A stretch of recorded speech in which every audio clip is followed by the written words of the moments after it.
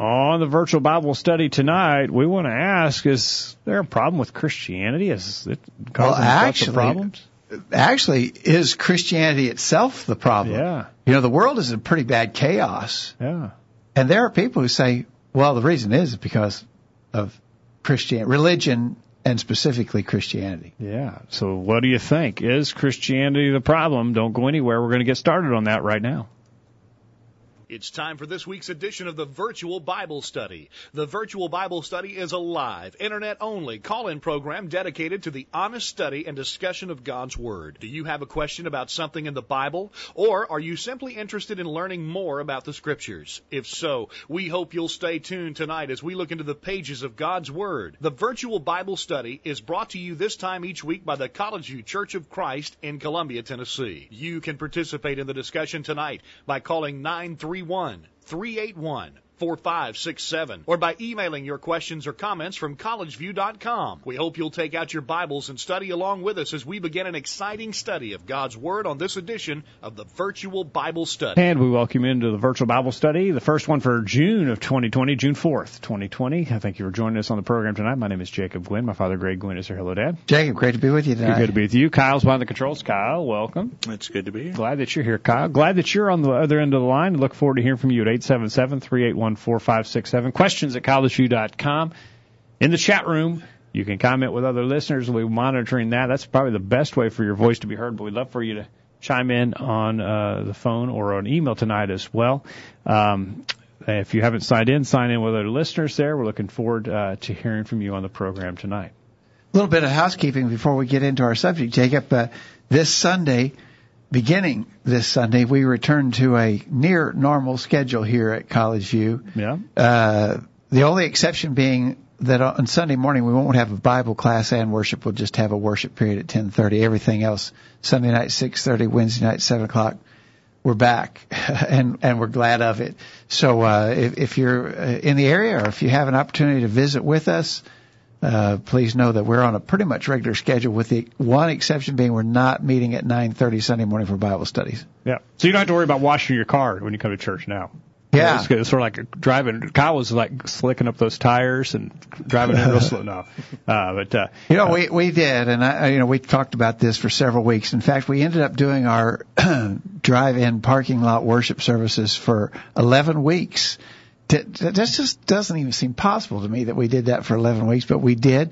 And I really think that it turned out to be a good experience for us. I think it was a positive thing for the church here. And most importantly of all, it gave us the opportunity to continue worshiping God on the first day of the week, as we believe He wants us to do. I know other places ran into difficulties with that arrangement, but here in our community and in our state of Tennessee, we were at liberty to do that. We did. It worked out well. But I know, because everybody has said so, it was good for what it was, but we're ready to be back in the church building and get back to a more normal assembly. Now, our assemblies are going to be altered somewhat. We're going to do some special seating arrangements and some other things that are a little different still. But at least we're back in the building Sunday morning at 10:30. All right.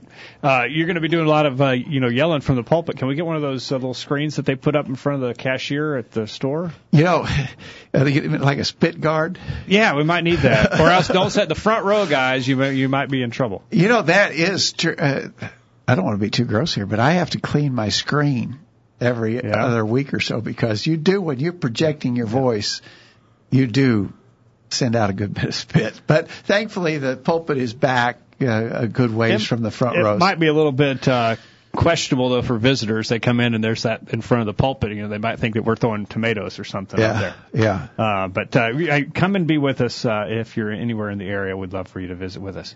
On to the topic at hand tonight. All right. So there are people who claim that the problem in the world, the big problem in the world is religion, and all acknowledge that the world has problems. And there's a lot of chaos and warring and fighting and all kinds of strife and division. Even in our own country, in the current event mode, we're having all kind of issues here in our country. And there are those who say, the root cause of all that business is religion in general and Christianity in specific causing these problems. I want to read to you. I found a blog by a fella by the name of Chaz Buff or Boof, B-U-F-E, 20 Reasons to Abandon Christianity. It's really a long article, and it would take the rest of the hour just to read, much less try to comment on what he said. But I just want to read some highlights of this to demonstrate what critics and skeptics of Christianity are saying. Okay.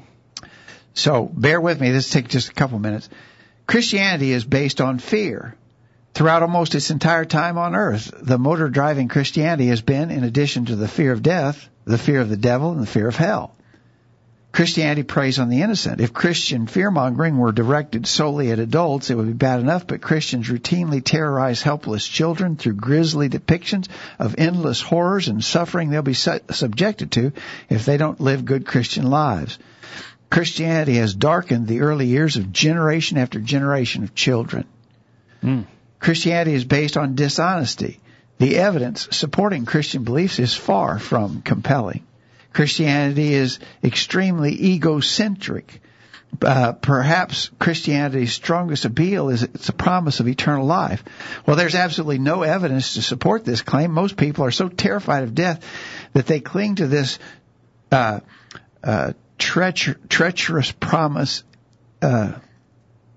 Someone's misspelled it there. Like frightened children. Another manifestation of the extreme egotism of Christianity is the belief that God is intimately concerned with the picayune aspects of and directly intervenes in the lives of individuals. Christianity breeds arrogance, a chosen people mentality. Christians have often called themselves God's people, the chosen people, the elect, the righteous, and so forth, while non-believers have been labeled heathens, infidels, and atheistic communists. Christianity breeds authoritarianism. Given that Christians claim to have the one true faith, to have the book that is the Word of God, they feel little or no compunction about using force and coercion to enforce God's will. Christianity is cruel. Throughout its history, cruelty, both to self and others, has been one of the most prominent features of Christianity. Christianity is anti-intellectual, anti-scientific. For over a millennium, Christianity arrested the development of science and scientific thinking.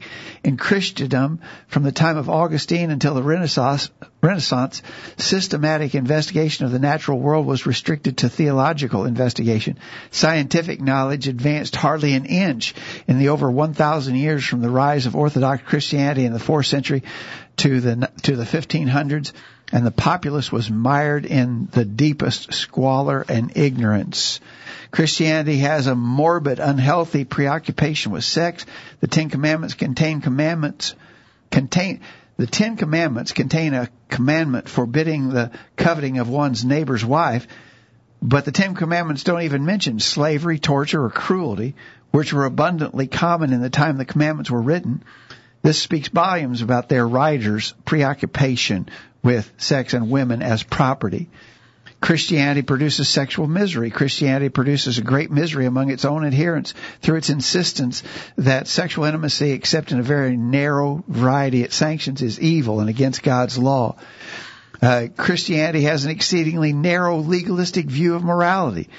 Until the latter part of the 19th century, Christians engaged in the slave trade, and Christian preachers defended it, citing biblical principles from the pulpit. Today, Christians ignore the very real evils plaguing our society: poverty, homelessness, hunger, militarism, a grossly unfair distribution of wealth and income, ecological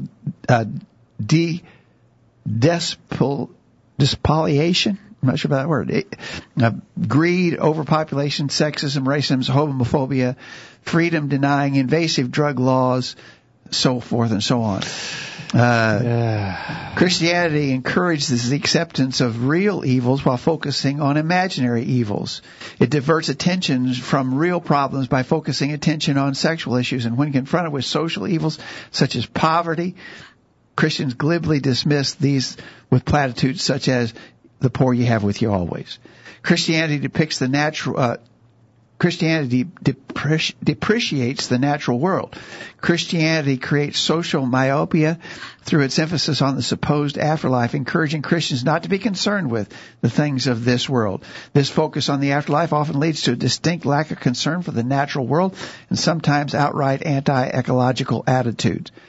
Christianity models hierarchical, authoritarian organization. Christianity is perhaps the ultimate top-down enterprise.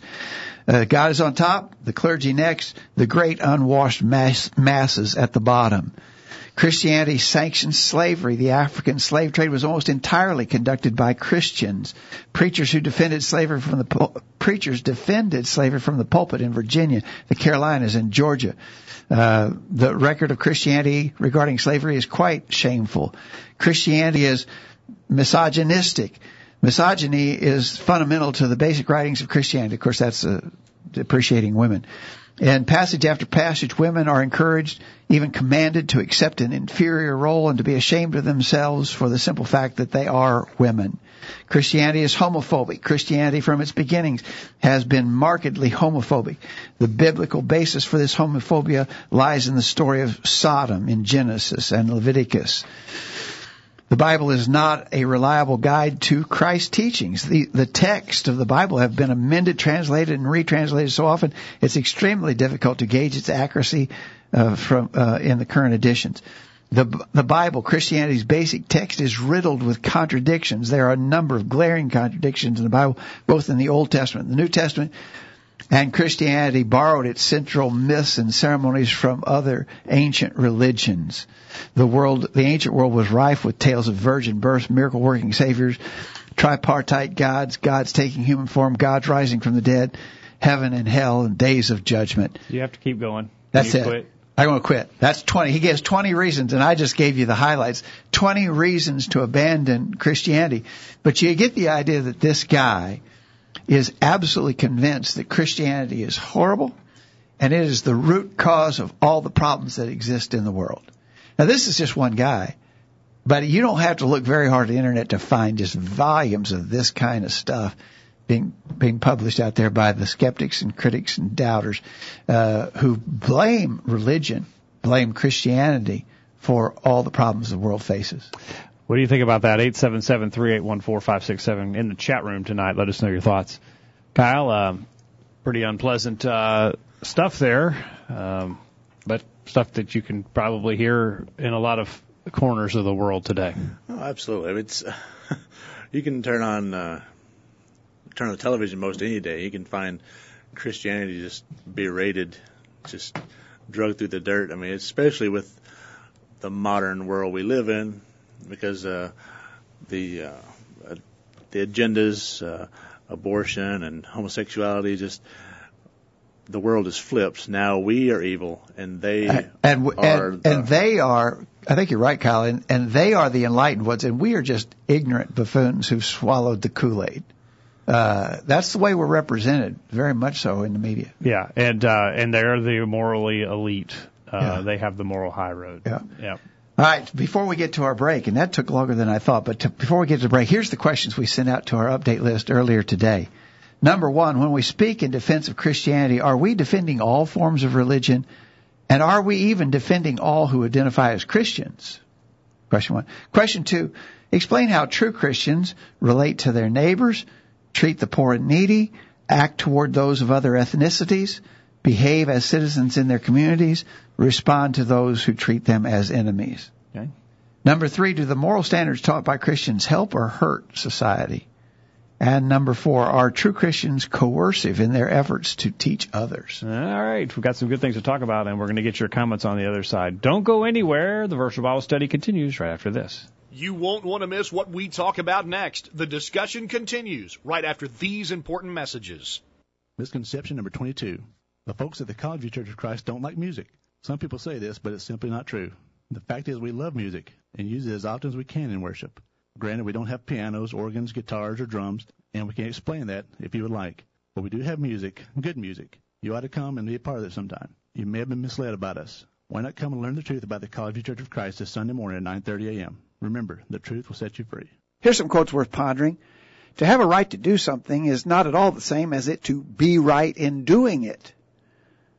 People who have no charity for the faults of others are generally blind to their own. The deeper the darkness, the farther a little light will shine. Man, wish I'd said that. And whatsoever ye do in word or deed, do all in the name of the Lord Jesus, giving thanks to God and the Father by him. Colossians 3:17. Now, back to the program. Back on the program tonight as we asked the question, is Christianity the problem? And we asked you for your responses earlier today. Brian out in California sent his response. He says, perhaps we sometimes lose sight of the wall erected between us and the church and others of the world who do, in fact, enjoy and sharing the same mutual liberties as are ours. I value and appreciate those afforded the freedom to speak their minds, share their opinions, as much as I do my own exercise, because I know when they've lost their right to be heard, I've more than likely lost mine as well. However, we can never be thought of having given endorsement or equal merit to any or all of the messages simply because they resonate in an open forum where ours may as well. Being freely heard doesn't translate to being automatically accepted. We should test the spirits, he says. And so he says, just because people are accepting the message, maybe lots of people are accepting the trash that this guy has put together, that doesn't make it right. He says you need to test the spirits. He says we can too easily confuse this solidarity to open exchange teachings and tenets of Christendom with unity and in being with like fellowship one to another. Only the true disciple of Christ espouses the whole counsel of God with the only authority we have to guide us, the Word. Yeah. I think, I believe that Brian's observations are accurate. We defend the right of people to say whatever they want to say and to believe whatever they want to believe. We're going to talk at the end. One of our last questions, we're not trying to coerce people to believe what we believe. We're asking them to reason with us. But we're not trying to force anybody to believe what we believe. That guy has a right to express himself. But it would be nice if a fellow such as him would investigate true Christianity. I mean, just the few excerpts that we read indicate that he doesn't have a clue about true Christianity, and that's what we're going to try to expose as we talk about these other questions tonight. But certainly he has a right to say that. And think about this: we're dealing with his accusation. It's not like we're trying to dodge this. We're throwing it out there for discussion. And we're not going to be able to get to all of it. I wish we could, because as you're reading there things come to mind that, we can, that's easy to answer. That one, what a straw man that is. Yeah. And so we could spend multitude of programs talking about with facts, not just lobbing, slinging mud like he's doing. Actually, with facts, talk about why that's not right. That's right. But again, we're open to the criticism. We will accept and deal with the criticism. We think we can. We're not afraid of it. But that guy has a right, as Brian says, to voice his opinion. It's a good thing that we live in a place where he can. We can voice ours, and we can give an answer to what he has to say. To his to your first question, and one of his big gripes here is the idea that we're defending a lot of things that have been done in the name of religion in the past, and that's simply not the case. Those aren't defensible. Well, first of all, we're not defending all forms of religion. I mean, that was our question. Are we defending all forms? Absolutely not. We're not defending all forms of religion. If you listen to us at all, you understand that we believe that Christianity is exclusive, that it excludes other religions. Jesus said in John 14, verse 6, I am the way, the truth, and the life. No man comes to the Father but by me.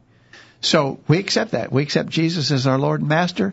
We accept his teaching in that regard, that you can't approach God in any other way. And so we're certainly not defending religions that don't believe in Jesus as the only begotten Son of God. We think they're wrong. Yeah. We would try to reason with those people and explain to them why we think they're wrong, and also to explain to them the abundant evidence that supports the claims of Christ. And we just recently did that on a program on the virtual Bible study. Again, we're open to those kind of discussions, but we're not defending all forms of religion. And I think it's really important for us to, we're not defending everybody who calls themselves a Christian. And we're not defending everything that is done or has been done in the name of Christianity. There were several references in that I just read earlier where he said that, preachers defended slavery. Well, they were wrong about that. Shame on them. Yeah, they were wrong on that. And we're not speaking to their defense. And they were not in accordance with Scripture. A big myth that the Scripture condones slavery. It did not condone slavery. Look at 1 Timothy 1, verse 10 for the answer to that question. It does not condone slavery. But it is a wake-up call for everyone who wants to wear the name Christian. Either get serious about it and live it, or get rid of the name, because you're doing damage not only to yourself but to the cause of Christ by parading around with this name if you're not going to live it, because guys like this are going to say, look at Joe, look at Bob over there, they're Christians, and look at all the terrible things they're doing. Yeah. Well, and without looking to the Bible, and you are the face of Christianity to him, and you've given him all kinds of reason to blaspheme. Yeah. Blaming true Christianity for these problems is sort of, someone made this analogy. It's like complaining about a counterfeit bill. A counterfeit bill is no good. You can't buy anything with it. And so that's like, so blaming these fake forms of Christianity or these illegitimate forms of Christianity for the problems that it has caused is like saying, well, all money is bad because there's counterfeit money out there. Yeah. We're not defending everybody who calls themselves a Christian, not by any means. But we will say this. None of us is perfect. We all make mistakes. We all have our flaws. There was only ever one perfect person, which was Jesus Christ, our Lord. But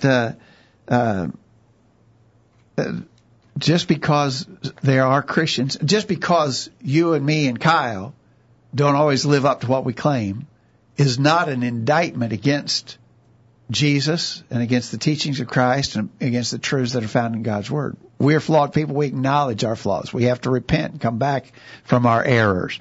But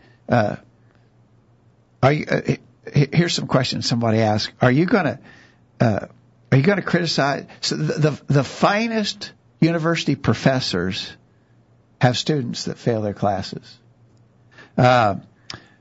Every doctor fails to cure some people.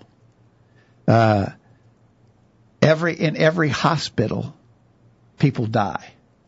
So are you gonna write off all university professors, all doctors, all hospitals because they're not 100% effective in dealing with the issues that are in their realm? And so I think that's a pretty good way to look at Christianity.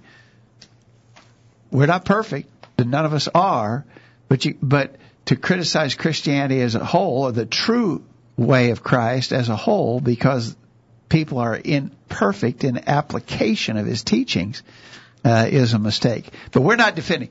When we speak in defense of Christianity, we are not defending all who call themselves Christians. Yeah, absolutely not. Here's what Kent in Calhoun, Georgia said about it. When we speak of Christianity, we are not defending all forms of religion, neither are we defending all who self-identify as Christians. What we are defending as Christianity is the New Testament church and its universal extension, which is the realm of salvation for all who've obeyed the gospel of Christ through their faith, repentance of sin, confession of Christ, and baptism for the remission of sins, in addition to the local extension of the New Testament church, which is not the only authorized functioning unit we read of in the New Testament. The local church must be scriptural in its designation, organization, work, and worship. And so Kent's very focused in what he defends in the area of Christianity. Dwight out in Iowa said, Christianity is not the problem, Satan is the problem, and our selfish ways to desire Satan over God.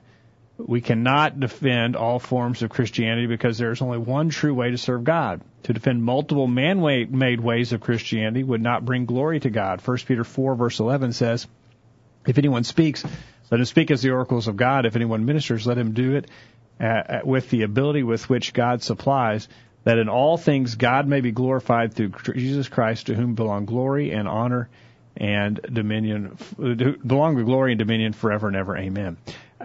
Dwight's point is very good here, that we need to be defending true Christianity. And true Christianity is, as 1 Peter 4, verse 11 says, speaking as the oracles of God, and doing things in the way that God has prescribed so that God will be glorified. When we don't do what God said to do, when we worship God and we live like we want to live, instead of by submitting to His will, He's not glorified. It doesn't bring glory to Him. And so we're only defending the religious behavior that glorifies God, that is which is in accordance with His will. If I go out and make up my own way and call it Christianity, I do this, I can't read about it in the Bible, but I'm going to put the label of Christianity on it. It doesn't bring glory to God. In fact, it brings shame, as this gentleman points out, when we're doing all these divergent things. So if I'm a televangelist and I beg people for their money, and then I live in luxury and fly around in my private jets and Rolls-Royce cars while the people who've given me money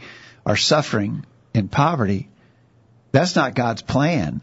That's not an indictment of true Christianity. That's an indictment of that guy for the crook that he is. Yep. But don't have such a broad brush that you're just going to wipe all Christianity with that same smear that guy deserves. That's right.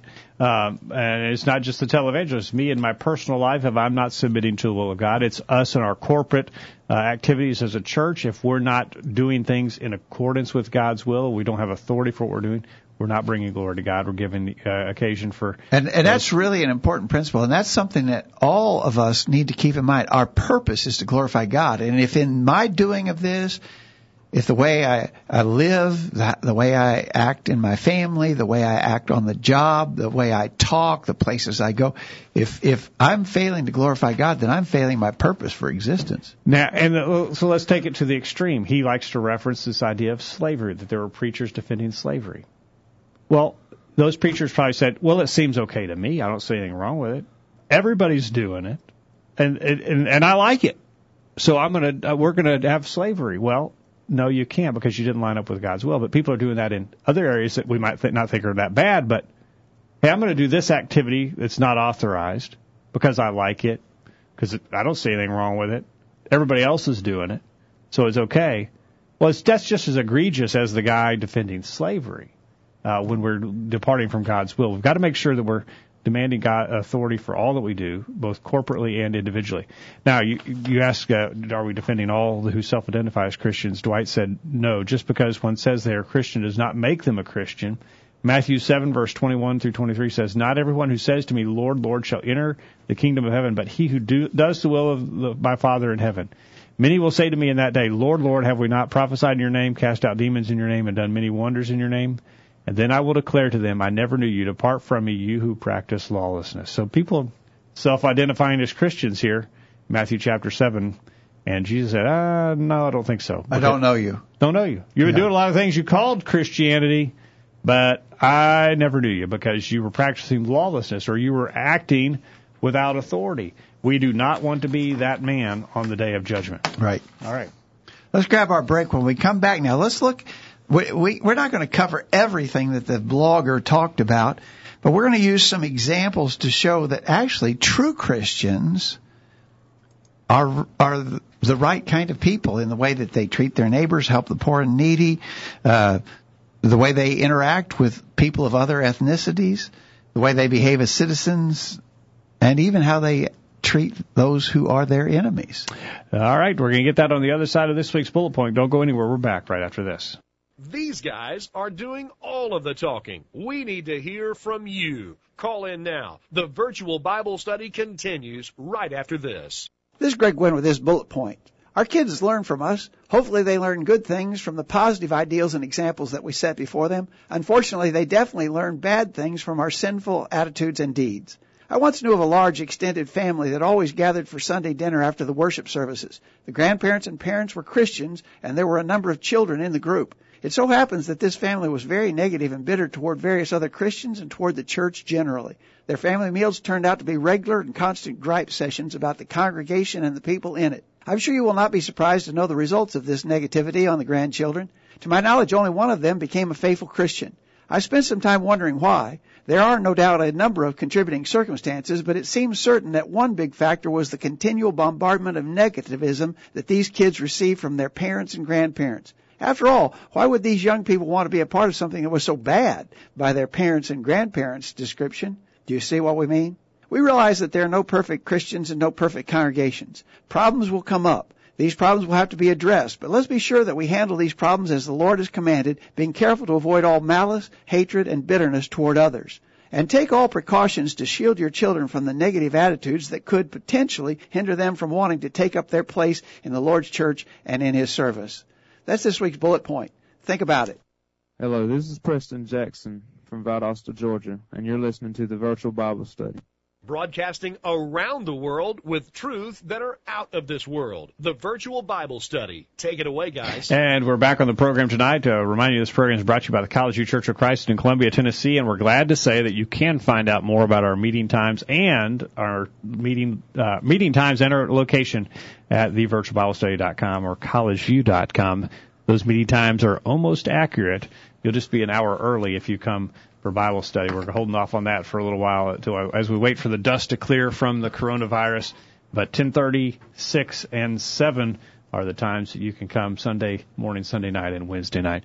And we want to invite you to come be a part of our worship services. Kyle, you're going to get this out there on some stream. You're going to have to up your game a little bit. Some more live streaming. Hey, listen, Kyle has been very busy during these 11 weeks that we've been in lockdown mode. I mean, he's been showing up early to help me get a sermon recorded for our Sunday night live stream, and he's been writing a mix of it all. He has been. He's been doing a great job. Yeah, which I'm glad we're back in the building, so we're going to be. I know everybody's glad. So yeah, and we're glad that you're listening tonight, and we want to hear from you anytime. Questions at collegeview.com. Don't care when you're listening to this program.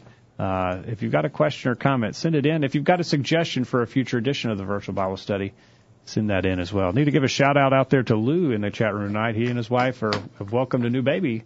Last week, it was getting close. Yeah, it was getting close. Boy or girl? A girl. Baby girl, great. So I don't know. Lou may not even be awake at this point. I see him in the chat room. Well, but he may be asleep. I mean, maybe some long nights. Congratulations to Lou and his family. Congratulations. All right. We're talking about Christianity, asking if it's the problem tonight. So a lot of folks pointing the finger at Christianity say, this is why the world is in the shape it's in, is because all those Christians running around doing all those terrible things. And as we were just saying, we don't deny the fact that people have done and even currently are doing bad things in the name of Christianity. We're not defending that. No. But what we're saying is that if you would really investigate true Christianity, I think you'd see a much different picture. Yeah. For instance, we ask in our questions, explain how true Christians relate to their neighbors. I'll just give you one verse, or maybe two, just think about what Jesus said in Matthew 7, verse 12, the so-called golden rule. Therefore, whatsoever you want men to do to you, do also to them. Wow. That's pretty amazing, isn't it? Yeah. What a perfect rule to live by. If everybody did that, there wouldn't be any problems in the world. If everybody treated others, whatsoever you want men to do to you, do also to them. Jesus also said in Mark 12, verse 31, love your neighbor as yourself. If you put that into practice, if you put those concepts right there, just those simple concepts, if you put them into practice, the troubles of the world vanish. The problem is people don't live by that rule. Yep. And so, is Christianity the problem? No. When we live by those principles, that solves problems. That doesn't cause problems. People are the problem. All right. Absolutely. As true Christians, Kent says we are to love our neighbors as ourselves, Matthew 19:19. And then Dwight says that Luke 6:31 and 36:35 through 36 says it quite well. Treat others the same way you would want them to treat you, but love your enemies, do good, and lend, hoping for nothing in return, and your reward will be great, and you will be the sons of the Most High, for He is kind to the unthankful and evil. Therefore be merciful, just as your Father is also merciful.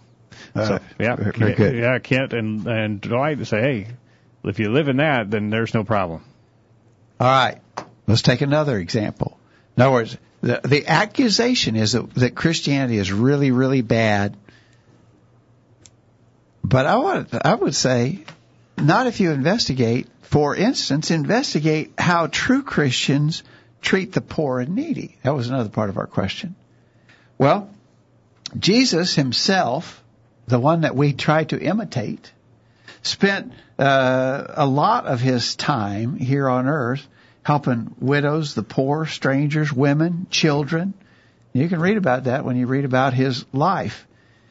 In fact, he was also very gracious toward those who were considered to be the vilest of society, the publicans and sinners and outcasts. He welcomed them, and we could recite the verses if you want. But Jesus taught, do good and lend, hoping for nothing in return, and your reward will be great. Luke 6, verse 35. So, in regards to those who are poor and needy, sort of the offcasts of society, if you will, Jesus told us to care for them and to reach out to them. And if this guy who wrote this blog and others who criticize Christianity would like to do some statistical study, studies will show uniformly and universally that those who identify as Christians are more likely than others to do good deeds. They volunteer more time. They donate more money to good causes. They're among the first to respond when there is need. That you can't find a study that says otherwise. I would gladly have those who, and again, that I wouldn't defend them all as being true Christians, but I would say among those who, I would gladly put those who self-identify as Christians up against those who are atheist unbelievers, and let's compare their contributions toward the poor and needy. You want to talk about somebody who should be ashamed, it'll be those who criticize Christianity, not those who try to practice it. All right. Let's see what Kent says. Kent says, as individual Christians, we must have a benevolent attitude toward all those who are truly poor and in need. Ephesians 6, verse 10, Ephesians 4, verse 28. So Kent says, hey, if you're going to live it like you need to be living it, then you will be benevolent. It's taught over and over again in the Scriptures. There's an abundance of instruction. Now, I don't think we probably fulfill that as we should, but the teaching is certainly there, and it's a high mark for us to try to attain to. All right, 877-381-4567 tonight. And then you got what? I got it. You got Dwight? We got Dwight covered. Okay, all right. So we see that true Christians, if they follow God's word, they're relating wonderfully to their neighbors. They're busy helping the poor and needy. What about other ethnicities? What about racism, for instance? This blogger had a lot of criticism, as we've mentioned a couple times, about slavery. Those who were calling themselves Christians and engaging in slave trade were not following the will of God. Absolutely not. The Word of God does not endorse slavery. Now, that might be a worthy study sometime for us on the virtual Bible study, Jacob, to talk about what slavery really is and what the Bible. A lot of times when the Bible talks about servants or slaves, it's talking about what we would identify as indentured servants. People maybe who sold themselves into slavery to pay a debt, yeah, or maybe even to be cared for by their masters because they couldn't care for themselves. Yeah. What we call slavery today, the Bible identifies as men stealers, those man stealers. And it always condemned them. Yeah. In the Old and New Testament. We might ought to dig into that a little more deeply in a version of the virtual Bible study. But the fact of the matter is that the Bible, God's Word, as Christians, we are encouraged to not be prejudicial toward others. Yep. In Acts chapter 10, verse 34, Peter opened his mouth and said, of a truth I perceive that God is no respecter of persons, but in every nation he that feareth him and worketh righteousness is accepted with him. God is not a respecter of persons, and we are urged not to be either. In James chapter 2, verse 9, James chapter 2, verse 9 says, if you have respect to persons, you commit sin and are convinced of the law as transgressors. Yep. Simple as that. The Bible condemns it. So, I mean, there are people who are prejudiced. There are people who wear the name Christian who are prejudiced, and there have been throughout time. That doesn't mean that Christianity is wrong. It's those people that are wrong, those people that are causing harm. Are we and are we perfect? Absolutely not. Yeah. Could we do better in how we treat those of other ethnicities? I think so. I think it's improving. I think in my lifetime I've seen dramatic improvement, which is a good thing. Is there room to grow in that even more? Absolutely, yes. Yeah. But the teachings of Christ in regards to how we should treat those of other ethnicities is perfect. There's no problem there. It may be a problem in our application, but as we strive toward the mark of what God's Word calls us to do, it's better. It's not worse. All right. Kyle? I think if there's ever a time for true Christianity, it's right now. I think in our modern world, I think it's we need to make sure we're putting our best foot forward to make sure we're living God's principles daily. Right? I think right now and every day in our lives. So I think if we do that every day, we'll probably see a better world. I think we need to live. Absolutely. Yes. All right. Kent said, we must recognize that God has made of one blood all nations of individuals to dwell on the face of the earth and react to them in the same manner that we would have them react toward us. Acts 17, verse 26. So Kent says again, the Bible does not condone prejudice, and it actually condemns us being respecters of persons. And so we're going to follow the Word of God. We cannot have that in our hearts. Exactly right. All right. So here's another example. How do true Christians behave as citizens in their communities? Well, we're taught to obey civil government, Romans 13, verses 1 through 7. We're told to pay our taxes, Matthew 17, verses 24 through 27. We're taught to live peaceably with all men, Romans 12, verse 18. We're told to work, to provide for ourselves, provide for our own. 2 Thessalonians 3, verse 12. In quietness, do our own work, we're told to do. And we're actually supposed to, according to Ephesians 4, verse 28, labor, working with our hands, that we may have to help others as well. So I would say that as citizens in the community, a true Christian would be the best one you could find. Yep, absolutely. Absolutely. And that's what Kent said as well. Kent says we must behave as model citizens in the communities where we live in compliance with the Word of God. Acts 5, verse 29. In addition to all civil laws that do not conflict with the Word of God, Romans 13, verses 1 through 4. And so, the Christian will be, if he's living like he should, the model citizen in the community. Every community should want to have these citizens. Yeah, exactly right. All right. And then before we get to our last break, one more example. Now, again, we can't hope to address everything that blogger talked about, but we're just using these as some examples of how you can't, you got the wrong picture. If you think Christianity is the source of the problem, you got the wrong picture. It's actually the solution to the problem.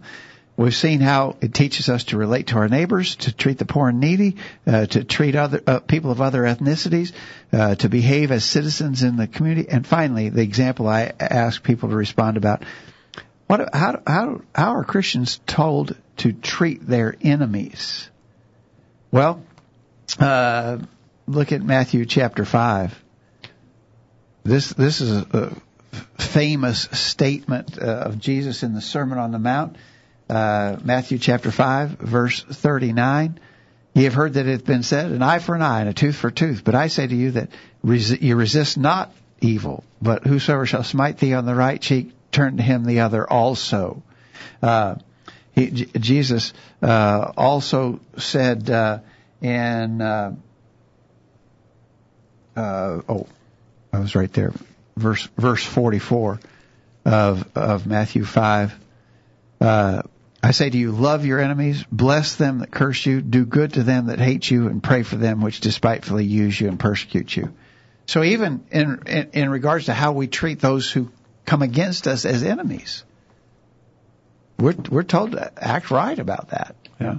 Don't we reference Romans 12 earlier? We're not to take vengeance. Vengeance belongs to God. We're to live peaceably with all men. Even in regards to people who would call themselves our enemies, we're still supposed to treat them right. Here's what Kent said about it. He said, we must treat our enemies with kindness and seek to win them to God's truth. Matthew 5:43 through 48.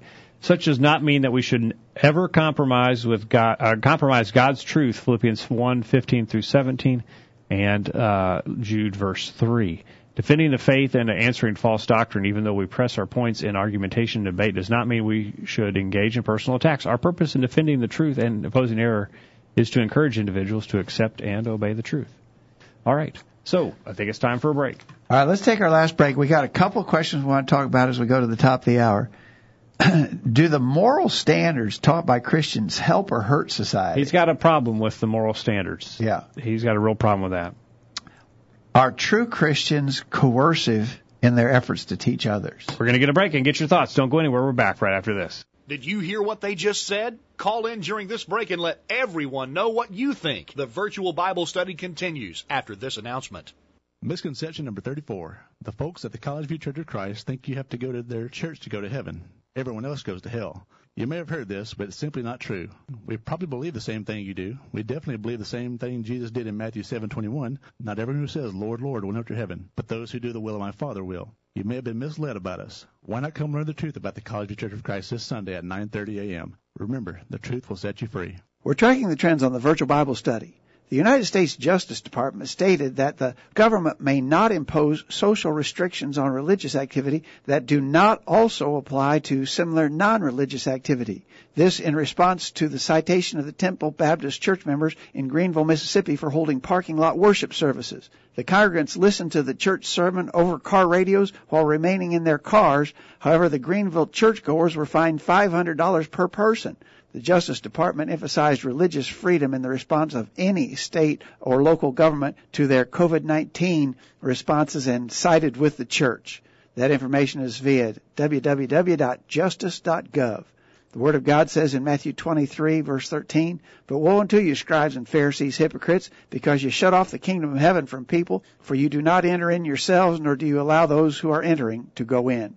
For he hath said, I will never leave thee, nor forsake thee, so that we may boldly say, The Lord is my helper, and I will not fear what man shall do unto me. Hebrews 13, verses 5 and 6. The virtual Bible study continues. We're back on the program. Going to the top of the hour, asking the question, is Christianity the problem? This blogger that we've looked at to start the program really got a problem with a lot of things in Christianity.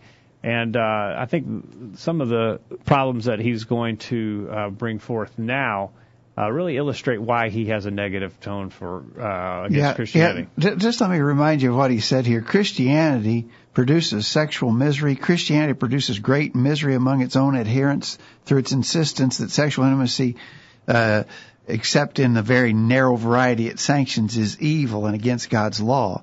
It condemns sex between unmarried people, sex outside of marriage, homosexual relations, bestiality, even impure sexual thoughts. Indulging in such things can and will, in the conventional Christian view, lead straight to hell. So he's saying that's bad. To speak out against those things is bad, and it's causing misery. It causes misery. Yeah. When there are rules and laws against moral conduct, moral misconduct, it's really hurtful, and that causes a lot of problems. I think that any honest person would say, just the opposite is true about that. So I'm married to my wife, and the rule of God relative to my marriage to my wife is quite narrow. Yep. Matthew chapter 19, verse 6, what God has joined together, let not man put asunder. Yep. Matthew 19:9 says that there's only one allowed cause whereby I might divorce my wife and marry someone else without sin. Mm-hmm. And even in that context, the disciples said, that's a pretty hard rule. But think what that does. Think what that does. If I live by that rule, then I am protected from all sorts of heartache and pain. I'm protected from physical malady. Mm-hmm. Talk about valuing women. My wife is protected in that arrangement, whereas She's not just an object for sexual gratification. She's actually a working partner in a family relationship. He talks about how we devalue women. We're misogynistic, he says. Well, think about how that moral rule of God regulating marriage, how it works to protect me and my wife from all kind of harm and heartache. Yep. And a strong family unit for the children and that it produces. Exactly. The benefits to society there. And so what if we don't? What if I can just go and have different partners and father children that I don't even know I fathered, and that's good. I guess this blogger says that's good. Yeah. And insisting for the Bible pattern is harmful. That's ruining the world. Yeah. And that's the problem, he said. That guy's got it completely, totally backwards. Yep, absolutely. Here's what Kent said. If we are faithful to Christ, our moral standards will be that of the Scriptures, which will be a proper influence upon society, Matthew 5:14 through 16. Unfortunately, some brethren become saturated by the influence of the world, and therefore they hurt the cause of the New Testament truth. When such happens and no repentance is enacted, we must withdraw ourselves from such brethren as an attempt to bring them back, 2 Thessalonians 3, verses 6 through 15. And then Dwight says, that Christianity actually helps. He references Galatians 5:22 and 23, but the fruit of the Spirit is love, joy, peace, long-suffering, kindness, goodness, faithfulness, gentleness, self-control. Against such there is no law, although it hurts when those who are Christians go against good, godly morals. So, I like what he referenced there, Galatians chapter 5 there. Yeah, this sounds like it would really mess up society if we followed this. If we had love, joy, peace, long-suffering, kindness, goodness, gentleness, self-control. Yeah. That's what's wrong with the world. We got too much of that junk, and we got to get rid of it. Yeah. Yeah, come on. I like this paragraph I read from somebody.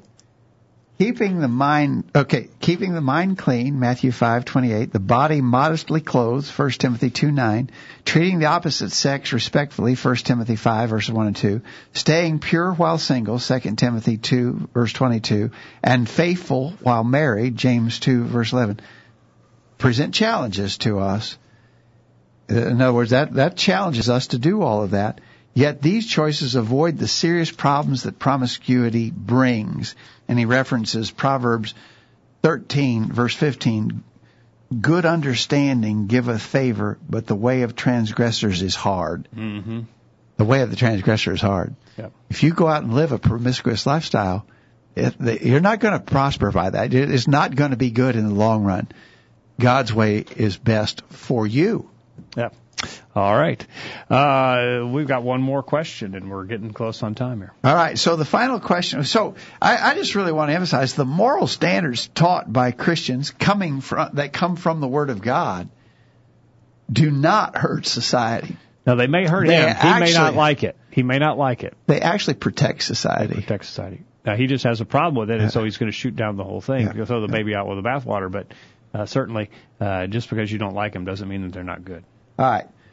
Finally, are true Christians coercive in their efforts to teach others? The implication of some of the things that the blogger wrote were that we're just out here terrorizing people and scaring them into lining up, line up or else, and even children, we're out here terrorizing children to try and get them to comply. That's right. Yeah. There's nothing in the Word of God that teaches that in other words, we're certainly supposed to teach the way of Christ. The Great Commission, Mark 16, verse 15, go into the world and preach the gospel to every creature. He who believes and is baptized will be saved. That's what we're teaching. We're not holding a gun to anybody's head. Now, have people done that in the past? Have there been people who, in the name of Christianity, forcibly demanded the people to obey? Yeah. And we're not defending that at all. But true Christians are not trying to coerce people. They're just teaching a better way. Yep. Eric said Christians shouldn't be coercive. The power is the Word. He references Hebrews 4, verse 12. The Word of God is quick and powerful and sharper than any two-edged sword, piercing even to the dividing asunder of soul and spirit and of the joints and marrow, and is a discerner of the thoughts and intents of the heart. He goes on says the Word can and will convict, not the messenger, although I acknowledge the effect of a good speaker. But and that's what we need to remember that. What we have, the power is not us or any way that we might be influential in trying to, the way we present it. The power is the Word. And what we need to do is get the Word, get the seed into the hearts of men, and it will produce fruit. That's right. Real quickly, thank you, Eric, for that comment. Kit says in a careful study of both the Old and New Testaments, God has never coerced any individual to obey Him. Rather than coercion, God expects Christians to persuade others to obey the gospel and faithfully follow Christ. 2 Corinthians 5, verse 11. And Dwight in Iowa says a true, mature Christian would not force God's word on another, but would use God's word to teach others of their spiritual condition. We need to let the word of God, which is sharper than any two-edged sword, do the work. Paul said, I planted, Apollos watered. They put the truth out to people and let God give the increase. But I do believe we cannot hold back the truth. As Paul mentioned in 1 Corinthians 2, verses 1 through 5, and I, brethren, when I came to you, did not come with excellence of speech or wisdom declaring to you the testimony of God. For I determined not to know anything among you except Jesus Christ and Him crucified. I was with you in weakness and fear and in much trembling. And my speech and my preaching were not with persuasive words of human wisdom, but in demonstration of the Spirit and of power, that your faith should not be in the wisdom of men, but in the power of God. Okay, very good, Dwight. Thank you, Dwight, for that. All right. So, again, we're saying that the blogger is wrong, and everybody who accuses true Christianity of being the source of the problem is wrong. That Christianity is actually good for society and solves problems rather than causing problems. I got to just relate. How much time we got? You got a couple minutes. I got to relate some teaching that we did in Moscow, Russia, back in the early 90s. Mm-hmm. We had a series of public lectures at a university in Moscow, and we divided the students into classes that they wanted to attend. But one of the classes was just on the teachings of Jesus, in specific, the teachings found in the Sermon on the Mount, Matthew chapter 5, 6, and 7. And as that study progressed, our brother who was teaching that class said to these college students, now understand, every one of them an atheist, had been taught and trained to be atheists. That was state-enforced education in communist Russia. But he just asked a simple question after they'd studied the principles that Jesus taught. He just asked a simple question: what if everybody in the world lived like that? And these students unanimously said it'd be a wonderful world. They could see it. So, again, if an honest, careful examination of the Word of God does not lend to what this blogger has said, but lends to the conclusion is, man, we need to get more people living that way, because the more that people live as God prescribed, the better off we are as a whole. Amen. And Kyle, that's an encouragement to us all, is we need to be making the world a better place by the way that we live, and we need to get serious about it so that we're not giving ammunition to the naysayer who wants to say, oh, look at that, look how they live, that's why I don't want to be a Christian. Yeah, I think it's every day. I think when we leave our homes, or if we stay homes, we need to make sure that whatever we're putting into the world, we make sure we're putting out that people recognize that we're Christian. We're living Christ daily in our lives. I think right now especially, I think every day we need to make sure we're living the best life for Christ that we can. So yes, absolutely. Kyle, thanks for helping us get out on the air tonight. Look forward to getting your live stream back in on Sunday morning. And Dad, thanks for your time tonight. Thanks, Jacob. Thank you for being a part of the program. Hope you benefited from our study and discussion of God's Word. Hope you make plans to be back here this time next week for another edition of the Virtual Bible Study. In the meantime, we encourage you to put God first in your life, study His inspired Word of the Bible, and live by it every day. You'll never regret it. Thanks for listening to the Virtual Bible Study, brought to you by the College View Church of Christ. The College View Church of Christ meets at 1618 Hampshire Pike in Columbia, Tennessee. If you are in the Columbia, Tennessee area, we encourage you to worship with the College View Church of Christ on Sunday mornings at 9:30 and on Sunday evenings at 6 o'clock. The College View Church of Christ also welcomes you to attend their Wednesday night Bible studies at 7 o'clock. If you have any questions about something that was said on tonight's broadcast, or would like more information about the College College View Church of Christ, please call 931-381-4567. That number again, 931-381-4567. Or for more information on the internet, visit collegeview.com. Be sure to tune into the virtual Bible study this time next Thursday for another informative study of God's Word.